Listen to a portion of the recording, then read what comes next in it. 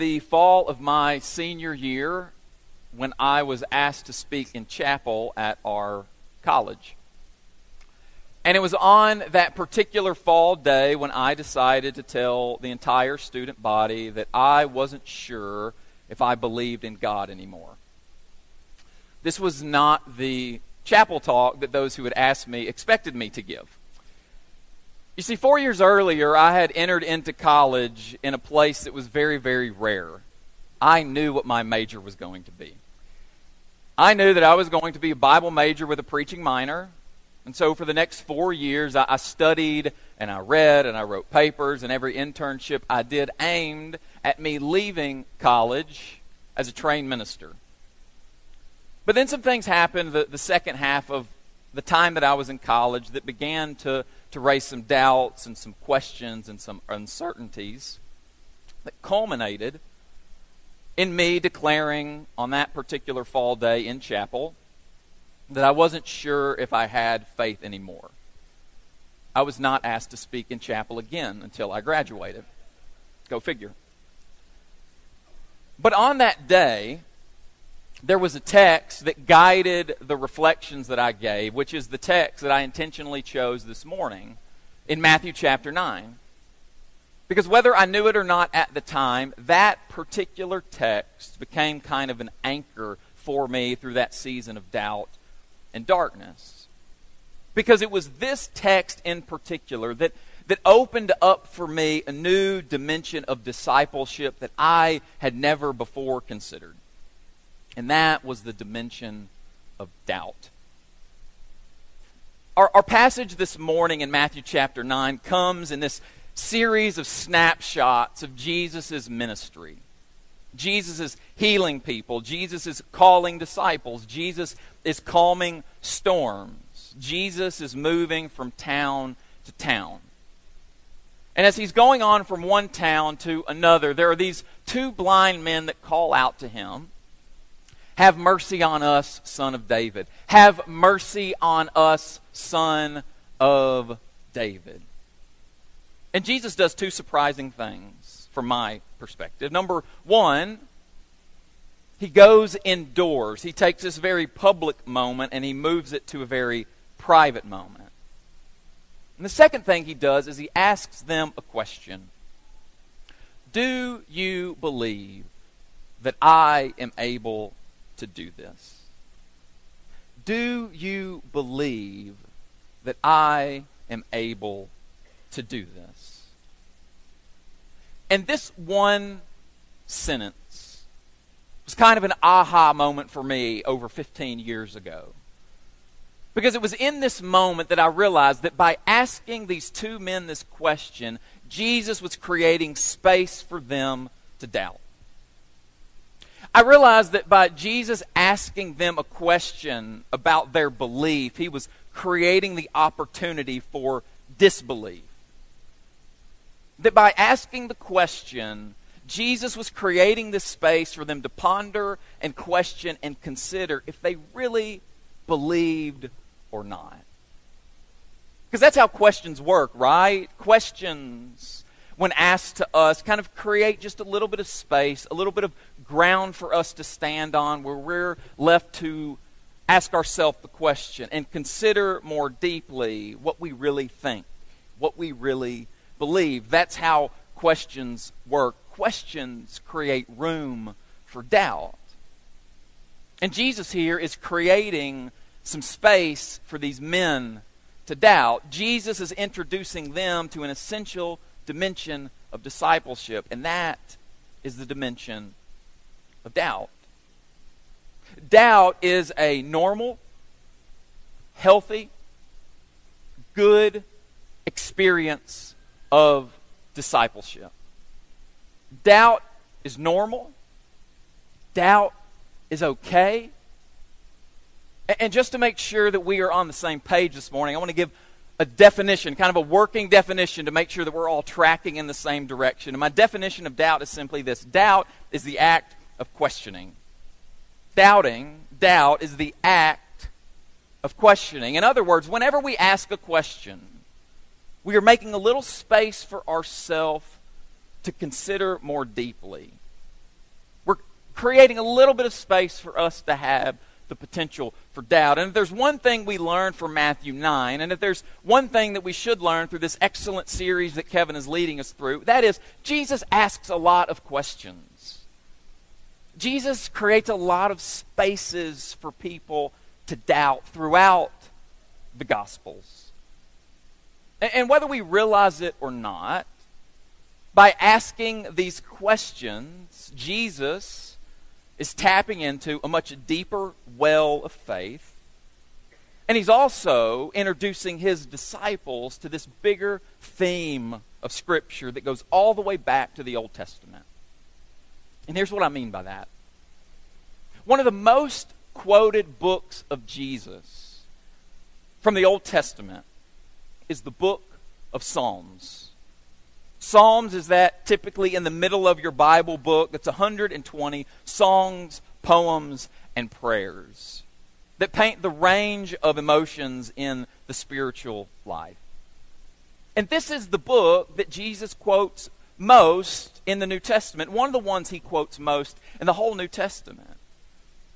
And the book of Psalms is kind of like this soundtrack that was playing in the mind and heart of Jesus. He knew these songs so well. It's like when you have a favorite band or a favorite artist and you listen to their albums over and over and over again, and you know the entire collection that they've produced. When you have a band or an artist that's deeply ingrained in your heart and you know all of their lyrics to all of their songs, you can just pluck different lyrics from their vast collection of songs because you know it so well. It's formed this deep groove in you. And the book of Psalms was that soundtrack for Jesus. That these songs and prayers and poems had formed this groove in his heart and in his mind so he could quote it so easily, so naturally. The book of Psalms was the great songs of the church before we had the great songs of the church. This is what Jesus knew. And one of the things that will be really clear about the Psalms if you ever read through them, and I encourage that you do, is that there's a lot of them that are raw and gritty and filled with questions. One of the most helpful treatments of the Psalms that I've come across in recent years is from an author who describes these three big categories of types of Psalms that reflect different seasons of faith that we experience. And the first type of Psalm, or the first season of faith, is what he calls a season of orientation. These are Psalms that when you read them, they're filled with joy and gladness and praise. They reflect a season in a person's life where they are experiencing deep blessing. All is right with the world. And we know this season, right? I mean, we know this season when you hold a new baby in your arms and all is right with the world. You know this season of faith when you stand at the edge of the ocean and you look out for miles while the waves lap over your feet and all is right with the world. You know it in those quiet early mornings where you can't hear a sound in your house except for the faint chirp of birds around you. But we also know that this isn't the only season of faith that people experience. There's also a season of disorientation. There are these seasons when things are not going well. And these kinds of psalms that we sometimes read are psalms that are raw and gritty, filled with anger and rage and grief. These reflect a person in a season of barrenness when all is not right with the world. And we know this season too, right? Because we know what it's like to get the diagnosis that we didn't expect. We know what it's like to feel hurt and betrayed. We know what it's like to experience a national tragedy. And these different moments send us often into a season of disorientation, of grief, of hurt, of darkness, of depression. And those are difficult seasons, and sometimes they can last a very long time. But there's also a third season of faith, a third type of psalm, and that is a season of reorientation. A season of reorientation are songs that reflect joy and gladness and praise. But they're different than the first type because they're deeper and different. Because these songs, this season reflects that person who has been through the valley of the shadow of death, but they've come out on the other side. It's the difference between a 10-year-old saying God is faithful and a 70-year-old saying God is faithful. Both of them are true, but there's a texture and a depth when we know that a person has been through some things and they still say God is worthy of praise. And so when Jesus goes along and he ministers, these songs and these different seasons are these worn grooves in his heart and his mind. And so he wasn't afraid to ask some questions. Because he knew that by asking questions and creating a little bit of doubt, creating a little bit of disorientation, that ultimately where that would head is to a stronger, different, deeper kind of faith. And so the church, you and me, us, we're called to be the kind of community that makes space for people to experience these seasons of disorientation, to experience these seasons of doubt. But my fear, my concern is that sometimes our communities of faith are the last place people want to go with their doubts. About 7 years ago, there was a book written called You Lost Me. Why young people are leaving the church and how they're rethinking faith. And what the author addressed in this book is a question that we have often wrestled with, that some of you have often wrestled with, and that is, why do people who are young often leave church? Why do they leave Christian faith at ages 18 to 29? Why are there so many of them flooding out of our church doors? We've sometimes wrung our hands asking this question. Some of us know this question deeply. And so the author of this book, David Kinnaman and the Barna Group, decided to poll and research and survey 18 to 29-year-olds who had left the Christian faith, who grew up in the faith, but then they left Christian faith altogether. And in the book, they give 6 big reasons why. And one of the reasons why they discovered boils down to one word: doubtless. In other words, many of the young Christians that they interviewed, who were no longer considering themselves Christians, left the church. They left the faith because in their experience with church, they did not believe it was a safe place where they could go with their doubts. They did not believe it was a safe place they could go with their questions, and so they went other places. Now, this was a survey done several years ago, so it's a bit dated, but I would argue and contend that this is still a concern that churches need to be thoughtful about. Still a concern that we should address. And the reason why I think it's still a concern for the church is because of a Facebook post that a friend of mine put up a few weeks ago that I want you to listen to. He said this. He said, over the last few years, I have felt a pull towards people with lots of doubts regarding Christianity. I can simultaneously admire the faith I grew up in and recognize it doesn't deal with doubt in a healthy way. I've had more healthy conversations with people holding big doubts who don't seem to have a safe place to express those doubts.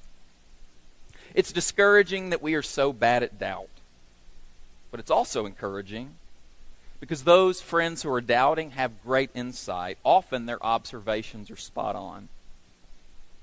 If you're one of those with big doubts, I want to encourage you. Christianity is a faith of mystery and questions. Don't let those people convince you otherwise. Plenty of reasons exist to doubt the Christian religion and Christian themselves. You have loads to contribute to the conversation. And if you're a doubter and want a place to express those freely and safely, personally, message me. No catch-22. I don't want to fix anything. We just need better circles in which to share.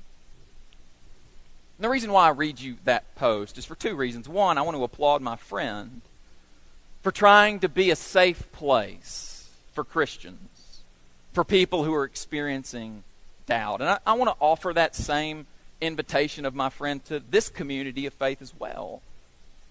That if you're one of those people who find yourself in a place with deep questions and doubt, that myself and several other leaders here are more than happy to talk and listen and learn from you. But the second reason I read this quote, this post, is because I think it reflects a reality that we need to be honest about. And that is, if people, young and old, because I don't think this is just an 18 to 29-year-old issue, but anyone who's experiencing doubts and they don't feel like the church can be a place where they can express those doubts, they will go other places. They will find other spaces and other people who will listen to their questions and their doubts in a safe place. And so my hope is that our church, us, the men and women who follow the Jesus who asked questions all the time, would become a people who are okay with questions. That wouldn't concern us, that wouldn't bother us or worry us. That when people experience a season of doubt, this would be a safe place. And I intentionally use the word season this morning to be really clear. There is a difference between experiencing a season of doubt and staying in doubt for all seasons.